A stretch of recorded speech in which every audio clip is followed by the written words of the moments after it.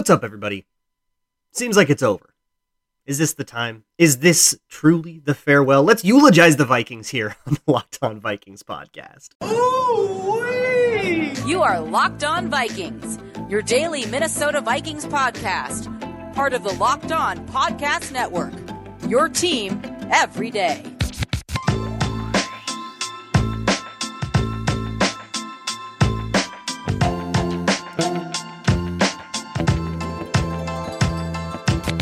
What's going on, everybody? Welcome to the Locked On Vikings podcast, part of the Locked On Podcast Network, your team every day. As always, I'm your host, your pal, and the kid you copied off in math class. My name is Luke Braun. You can find me on Twitter at Luke Braun NFL. Shows on Twitter at Locked On Vikings. Thank you so much for making Locked On Vikings your first listen of the day. And today we are talking, of course, about, we're going to call it the end. It's not technically the end, but the Vikings lost 30-23 to the Los Angeles Rams. At home. It was a pretty sleepy day, a pretty pathetic performance. We're going to pick up everything that went wrong here. But first, a real quick word, I guess. Some of the playoff prediction sites are giving us something like 10, 11%. So we're not technically out of it. We need wins and help. We'll go over all those scenarios later in the week. But for now, suffice it to say that this really tears it for the Vikings. This is puts us behind the eight ball. We need to win in a lot. We need to win out and get a decent amount of help now. And I think the Vikings deserve to be there because that was awful. That was just really bad. And there were things that were good in it. The Vikings did make a game of it at the end, kind of, sort of. They got 3 interceptions on Matt Stafford. They actually made Matt Stafford have a pretty bad day. They got some pressure on him. They got him hit. They made him make mistakes. I thought the defensive tackles, Pearson Tomlinson, had good games. I could go over and say, well, here's what's okay, and here's the good stuff, and let's focus on the silver linings. But that would feel so disingenuous because this was a disaster of a game in a lot of different ways. The offense was a complete catastrophe. The first half offense scored 3 points. They were, and that was, by the way, a field goal on a possession where they took over well within field goal range, maybe in the red zone, and went 3 and out, by the way. So those were the points they scored in the first half. They had one drive that lasted more than 4 plays. They had 2 3 and outs, 2 4 and outs, and then a 12-play drive that ended in an interception. In the end zone. It was a really bad first half, and honestly, they just couldn't come back from that. They were down, I think, 13-3 in the first half or something like that, and then they ended up actually making a little bit of a comeback, but they gave up a punt return touchdown that was on Dan Chisena, who didn't quite break down. The broadcast made that look like a block in the back. I was at the stadium. I saw it from a different angle. It was not a block in the back. It was a pretty good block in the shoulder. It was close to a block in the back, but the angle, I think, deceives you on the broadcast there. There was probably a better argument for a block in the back on Troy Dye on that play, but either way, the lanes were all busted by then, and then it was a touchdown. They lost by a touchdown. They gave a punt return touchdown. If you just want to make that the way you see this game and move on, then sure, but I think you'd miss a lot. Kirk Cousins was bad in this game. He got 315 yards. He had a bad game. I am saying that, and if you are unwilling to think that that is possible, you turn the show off, I guess, fine.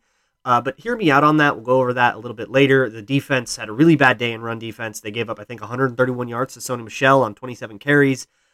They gave up just too much on the ground. The Rams got the ball back up a touchdown with 8.5 minutes to go. They took off 6.5 of those minutes and kicked a field goal because the Vikings couldn't stop the run. How many games have we lost that way recently? It's really, really unfortunate. And the reasons for that, again, we'll get into all of that. But I think generally we have to kind of talk about, look, we all know that if the Vikings don't make the playoffs, which looks like a pretty likely outcome now, it's a 9-10 outcome, Zimmer's getting fired. Spielman's probably going with him the way the Wilfs talk about it. A lot of people ask about, well, who do you fire one? Do you fire the other? Blah, blah, blah. And you can have your opinion on what you think they should do, sure. But to me, it feels kind of moot because the Wilfs have already kind of told us that their fates are tied, that those two are tied at the hip. They wanted them to have synchronized contracts. They wanted them to be in kind of the same situation.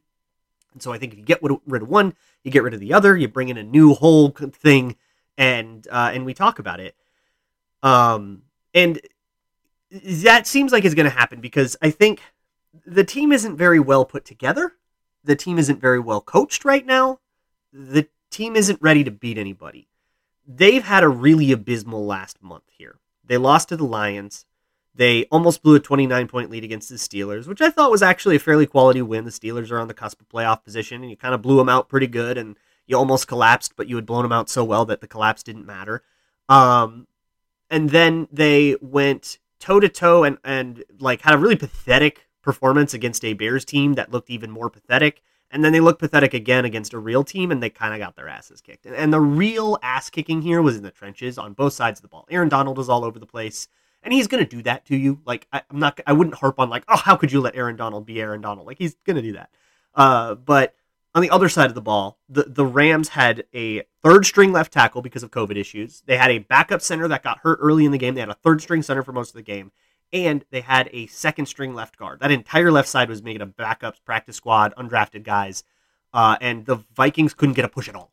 When they got pressure on Matt Stafford, it was manufactured. It was pressures, it was blitzes. It was very rare that somebody just won a block. They just couldn't do it because the Vikings only have bull rushes. They have this huge problem in their defensive line right now. They just don't have any edge rushers. It's like Sheldon Richardson and like Patrick Jones. They had Tayshaun Bauer in there. Like, they just don't have guys. And it's unfortunate to be in that situation for the second year in a row. For the second year in a row, the Vikings are soft. They are a cuddly little mouse in a field filled with owls. They are just scared, and they play scared. You know, the corners play scared. They play too off. The quarterback plays scared, checking down, being safe, wanting to be safe, talking after the game about how safe he wants to be. He's a very safe quarterback that loses games. Love it. Thanks for safely losing us the game. We're very cozy in our loss. And they are soft. They get pushed around. They aren't more physical than anybody. They can't get a push on anybody in turn. They're soft and they are scared. And in a physical contact sport like the NFL, that ain't going to work. We talk a lot about mediocrity in Vikings communities, I guess. We talk a lot about, oh, they're stuck in purgatory. They're just a medium team. This ain't a medium team. Medium's way too nice. This is a bad team that is bad at the sport. This team, I don't know if they're going to win another game. This might be a 7-10 team. Like, honestly, I don't see how they can go. I mean, I guess they've got a game against the Bears coming up. I guess maybe that'll be easy because the Bears are just as pathetic. But they are pathetic. And to get out from under this is going to take some time. So we are going to have to put on our patient hats. And I know I ask you all for patience a lot, and you all want, success really quickly, and every draft pick needs to play week one or they're bad or whatever. It's going to take some patience. You're going to have to get out from under a lot of veteran contracts. You're going to have to get out from under some rough draft picks that haven't worked out. You're going to have to kind of cycle the roster through the end of an era into the next one. That does not happen overnight, at least not if you're building it correctly, unless you're really, really, really, really lucky, or you do some crazy aggressive trade for a Favre or something like that. But to me, this is how the Vikings die. Not with a bang, but with a whimper and a 30-23 loss to the Los Angeles Rams. I want to talk offense. I want to talk defense. But first, let me talk to you at least about the best tasting protein bar on the planet. If Vikings make you sad, let a Built Bar make you happy, because it's covered in 100% chocolate, and chocolate makes everybody happy. Built Bar is a delicious alternative to a candy bar because it tastes like a candy bar, and it's a cheat day without actually being a cheat day. It can trick your brain and satisfy all those lizard brain cravings that you want for sugar or whatever. But it's low in sugar, low in calories, carbs, and fat, high in protein, and it is absolutely delicious. So head on over to builtbar.com or built.com, and you can get 15% off of your order if you use promo code LOCKED15. LOCKED15, all one word. Get 15% off of your order at built.com. Thanks again for making Locked On Vikings your first listen every day. Make sure you go check out the Ultimate College Football Playoff Preview in 2021. Local experts, betting advice, and draft analysis. The most comprehensive college football playoff preview begins this Friday. So let's talk about the defense, because I'm going to talk about the offense, and we'll get a little spicy here. But for me, the defense, the coverage was good. And I was watching the coverage a lot. I was trying to identify them because that's a project that I have, is I'm trying to learn how to identify man match coverages. I didn't do a very good job of that, and I don't want to talk about it, but that meant I had my eyes on the coverage a lot. I thought the coverage was really, really good. A lot of people were in my mentions talking about how bad Mackenzie Alexander was. He fell down on the one play where Cooper Kupp converted a big giant third down. That was a bad play, but otherwise I thought he did pretty well. I don't know. I thought the coverage was good, and then the pass rush didn't come. There was no pass rush at all, and it was very, very, very frustrating. Both from there's just no ability here, and they had no depth at defensive end. We were worried about that. They didn't address it. Now they're getting punished for it. So the Vikings kind of deserve to have this kind of defensive end problem, even though they have had some injuries and some problems that they don't necessarily control. They did control their backup plan to that, and the backup plan's worse than I think other backup plans would have been. So they do deserve that to some degree, but they also deserve this because they didn't call enough stuff. They didn't help these guys out at all. And I don't know what it is with Mike Zimmer. This is like a huge complaint I've had with Mike Zimmer this year. He is unwilling. He is allergic to attacking bad players on the other team.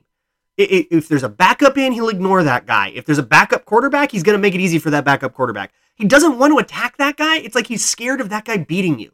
So they didn't overload. They didn't stress. They didn't do anything to stress that depleted left side of the Rams line. And I do not understand that for the life of me. It was 4-man vanilla bull rushes all day. And I mean, they can run a game.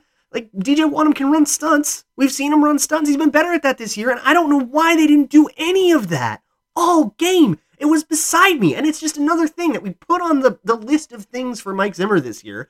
Zimmer has called a bad year. And last year, I gave him a pass because he lost a lot of players. You had Michael Pierce opt out. They were kind of in a transitional thing where they were going from the 2017, they lost Rhodes and no Sendejo and no Linval and all that stuff. You lost all that. You got a transition year. That's fine. But now they've built a team the way they want to build it. This was sold and I am at fault too. This was sold as a thing that was supposed to be back to the upper echelons of elite defense. And they're missing Daniil Hunter. They're missing Everson Griffin. But that's it. I mean, it's not like losing Bashaud Breeland was a big loss. Honestly, that might have been addition by subtraction because I thought Cameron Dantzler and Chris Boyd in a rotation outplayed what Bashaud Breeland would have done. So it's not like it's for lack of talent. You got Patrick Peterson Tomlinson are balling. You got Barr balling, 2 interceptions for him. Eric Kendricks, I thought he did poor in the run, but he's a good coverage guy. You've got the players, and you're just sort of vanilla lining up and letting the offense kind of do whatever they want. And there's a lot of things. The Vikings have given up a lot of uncontested yards this year. Too many uncontested yards. That's on scheme, that's on coaching, that's on the coverage calls. I love the way that Zimmer usually calls defense. I love the scheme of Zimmer's defense. For whoever the next coach is, I want to run more man-match cover 7. I think that's a great way to play football in today's NFL. But Zimmer has called a bad year. And that's supposed to be the strength. I'm out. I'm done with him. It bothers me. And that's not even to say anything about the run defense.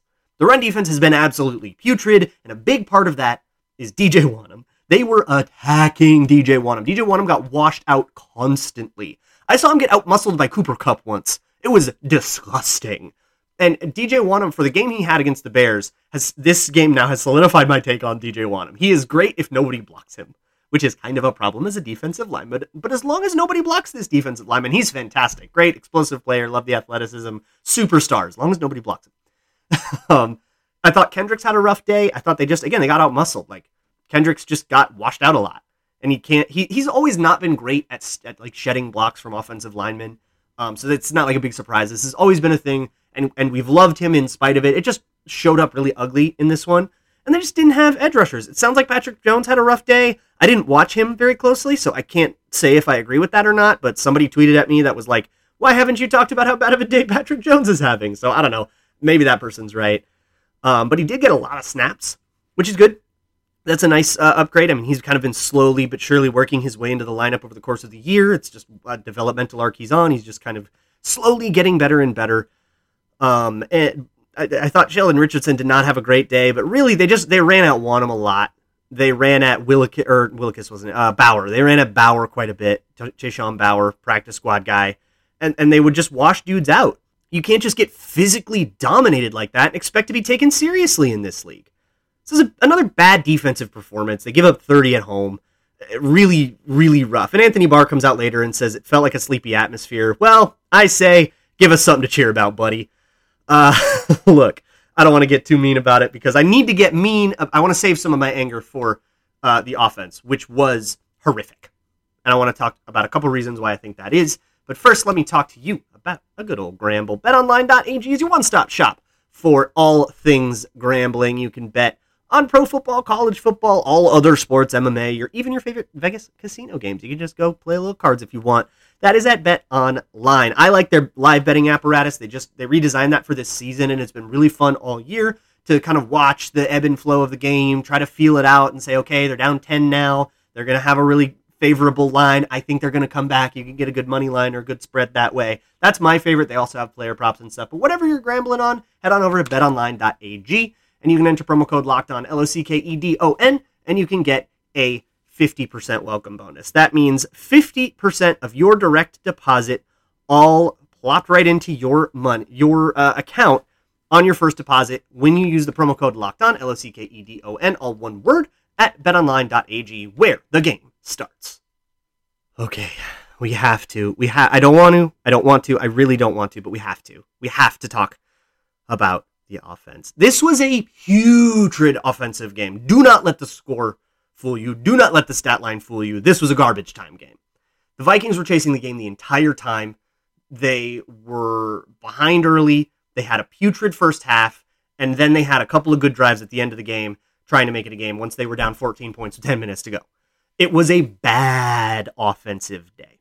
And there's a bunch of reasons for this. For one, they couldn't get the run game going, and I think a lot of that was schematic. There was a lot of shotgun running, and it is a shotgun run gets going a little slower. And if I remember, the Rams are a bad team from under center, or their run defense has struggled against under center run games. The Vikings came out in shotgun all day. Correct me if I'm wrong on that, but if I'm not, that would be a pretty big miss in scouting, right? But the reason I don't like these shotgun runs is because the Vikings aren't good at them, and they should stop doing things that they are bad at. You would think this is obvious by December, but this team does not know where its ass is. So the thing that I think they struggle with most is the mesh point is really, really slow. Kirk Cousins to Alexander Mattison in this case. And Mattison, I did not think had a very good game at all. His vision was poor. He had a few explosive runs, which were nice, but I thought he bounced one out that he shouldn't have. He missed a hole one way. He didn't cut back. Wangu had the same problems. Our running backs can't see. That sucks. But really, the slow mesh point it requires our offensive linemen to block for a little longer. And for those guys, that's a problem. And then everything got blown up behind the line, and then they were behind the sticks, and then things didn't really work out. And when you're behind the sticks, when you're 2nd and 10, what do you call, right? Maybe a play action shot, maybe like a 7-yard out, try to get some of it back. Or you could call 4-yard curl routes across the way and make Cousins read that left to right, which is what Clint Kubiak is inexplicably obsessed with. Clint Kubiak, I would like to fire him into the sun. I would like to lock him up in exile where they put all the rest of the Batman villains, and I never want to hear from him again. I want him nowhere near an offense ever again. Not until he's had 10 years to learn how to run one, because he has absolutely no idea what he's doing. I'm getting a little bit spicy here, but I'm upset at this team because I'm watching a build of the Vikings that I liked, that I really believed in. I believed in Zimmer, I believed in Spielman, and I'm watching it die because they have a child at offensive coordinator who is so obsessed with curl routes, he's not actually giving his players a chance to win the rep. You can't win on a curl route. They can just sit on top of it and break it up. And they are so unbelievably obsessed with curl routes in the passing game and spacing stuff and quick timing things and all this. And that's all well and good, but there's no explosiveness to that. There is no explosiveness at all to the Vikings offense, and a lot of that comes from the play calling. But I got to talk about the quarterback, and I want to spend a little bit of time on this. So if the show goes long, then I'm sorry. I got to get this out there because my relationship with Kirk Cousins is complicated, all right? I will praise him when he has a good game. Go listen to my post games after he has a big flashy one. The Seattle game comes to mind. He was phenomenal in. I think the Chargers game was really good in. Packers game was really good in, if I remember. Go listen to those if you want proof. I will give him credit when it's due. And I try to be really objective about Kirk, but we are all kind of falling into this world with Kirk Cousins where you're either for him or against him, and anything that you say, the other side will see that and be like, well, you're just being irrational. Everybody's irrationally standing up for Kirk Cousins. Everybody's just irrationally blaming him for everything. Then let's be rational. Let's take all of this context out of it. Let's take the fact that they lost out of it. Let's take the stat line out of it. We don't care about all that, right? Let's just look at Kirk Cousins and what he did. And here's the two traits that I noticed most that stood out to me because they are either so usual for Kirk Cousins that it's frustrating, or because they aren't very usual for Kirk Cousins. I'll give him a little bit of credit. Second half, I thought he had very good pocket presence. Thought he worked it pretty well. He climbed the pocket, he ran around, he made plays. Great stuff. So here's, I got to explain the way that Kirk Cousins bothers me because he's late and he hesitates. That's a big thing. Now, that's been a thing for Kirk Cousins since Washington. He has always been a hesitant quarterback. And I don't mean time to throw, because time to throw will often be skewed by quick timing routes where the quarterback's not making a decision. It's all just timed out for them. That doesn't really reflect on the quarterback. And then like bootlegs that make it look like he's holding it for really long, when again, that's the play. I'm talking about on plays where it's neither of those things, where they're making a read and they're trying to get the ball out as quickly as they can, but to the right place, right? Kirk Cousins hesitates. On every play, there is a time when the ball should come out, right? There's a time when, okay, if it's perfectly timed, the ball's out now. He's always a beat later than that. And you're not going to find that on any stats, because there isn't a stat that charts when the ball should have come out, right? So this is a subjective opinion matter, but I feel pretty confident in it because things are behind receivers. They're late. Receivers are open, and then when the ball gets there, they're no longer open. The window has closed because the ball was late. Part of this is because Kirk Cousins is hesitant and sometimes indecisive. Part of this is because he pats the ball before he throws. It's a bad mechanical habit that he has that takes time, that he's never fixed in his whole career. So I'm just going to guess that all of his coaches had bigger fish to fry, teaching him the scheme, whatever, which is fine, but we're getting punished here. And because of that, the ball is late a lot. There was one play I posted on Twitter where he threw the ball to Justin Jefferson, who was streaking open on a crosser over the middle. He was reading it deep to long, and he read deep, and he just took way too long to come off the deep route. And I couldn't see the deep route on that particular replay. I don't remember it from live, so I'll have to see what he was looking at there. But either way, make a faster decision to come down to the intermediate route, which was Jefferson, and you would have been able to hit him in stride for a huge gain. And he had cooked Jalen Ramsey on this. By the way, Ramsey totally beat Justin Jefferson every time he went up against him. Jefferson got most of his production on plays where the Vikings moved him around away from Jalen Ramsey, which they did not do nearly enough because Clint Kubiak doesn't know how to operate a game, and he cannot juggle that many things at once because he's inexperienced, and he is also 7 years old. So the other thing about Kirk Cousins I want to mention is his paint-by-numbers style. I'm sick of it, and I want it gone. I'm done with having a paint-by-numbers quarterback who is completely and totally unwilling to adapt to the circumstances around him. 3rd and goal, 3rd and 6 from the goal line. He checks down to a covered running back 1 yard deep. Now, this was a play right before I think it was their first field goal, where they called a 3rd and goal from the 6. They called a 3-level concept out of bunch, which is an inexplicable play call out of 3rd and goal from the 6. So there's that. But there's also, like, again, another notch on Kubiak's belt. Please fire him into the sun. But okay, whatever, right? So he's reading that deep to long, and it's not really there. It got a little bit, they kind of picked each other off because it's the goal line and it's crowded, which is weird to try to do 3 levels when you have 10 yards to work with. And then he throws it to the shallowest level, which is the last read. If deep isn't there, if intermediate isn't there, you go to the shallow. That's the read. It was covered.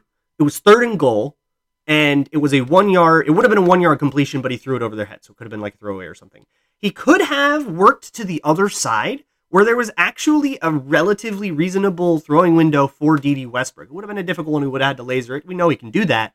But D.D. Westbrook actually had a shot there, and he just didn't do that. He did not work to the other side. Now, you might think, well, was there time?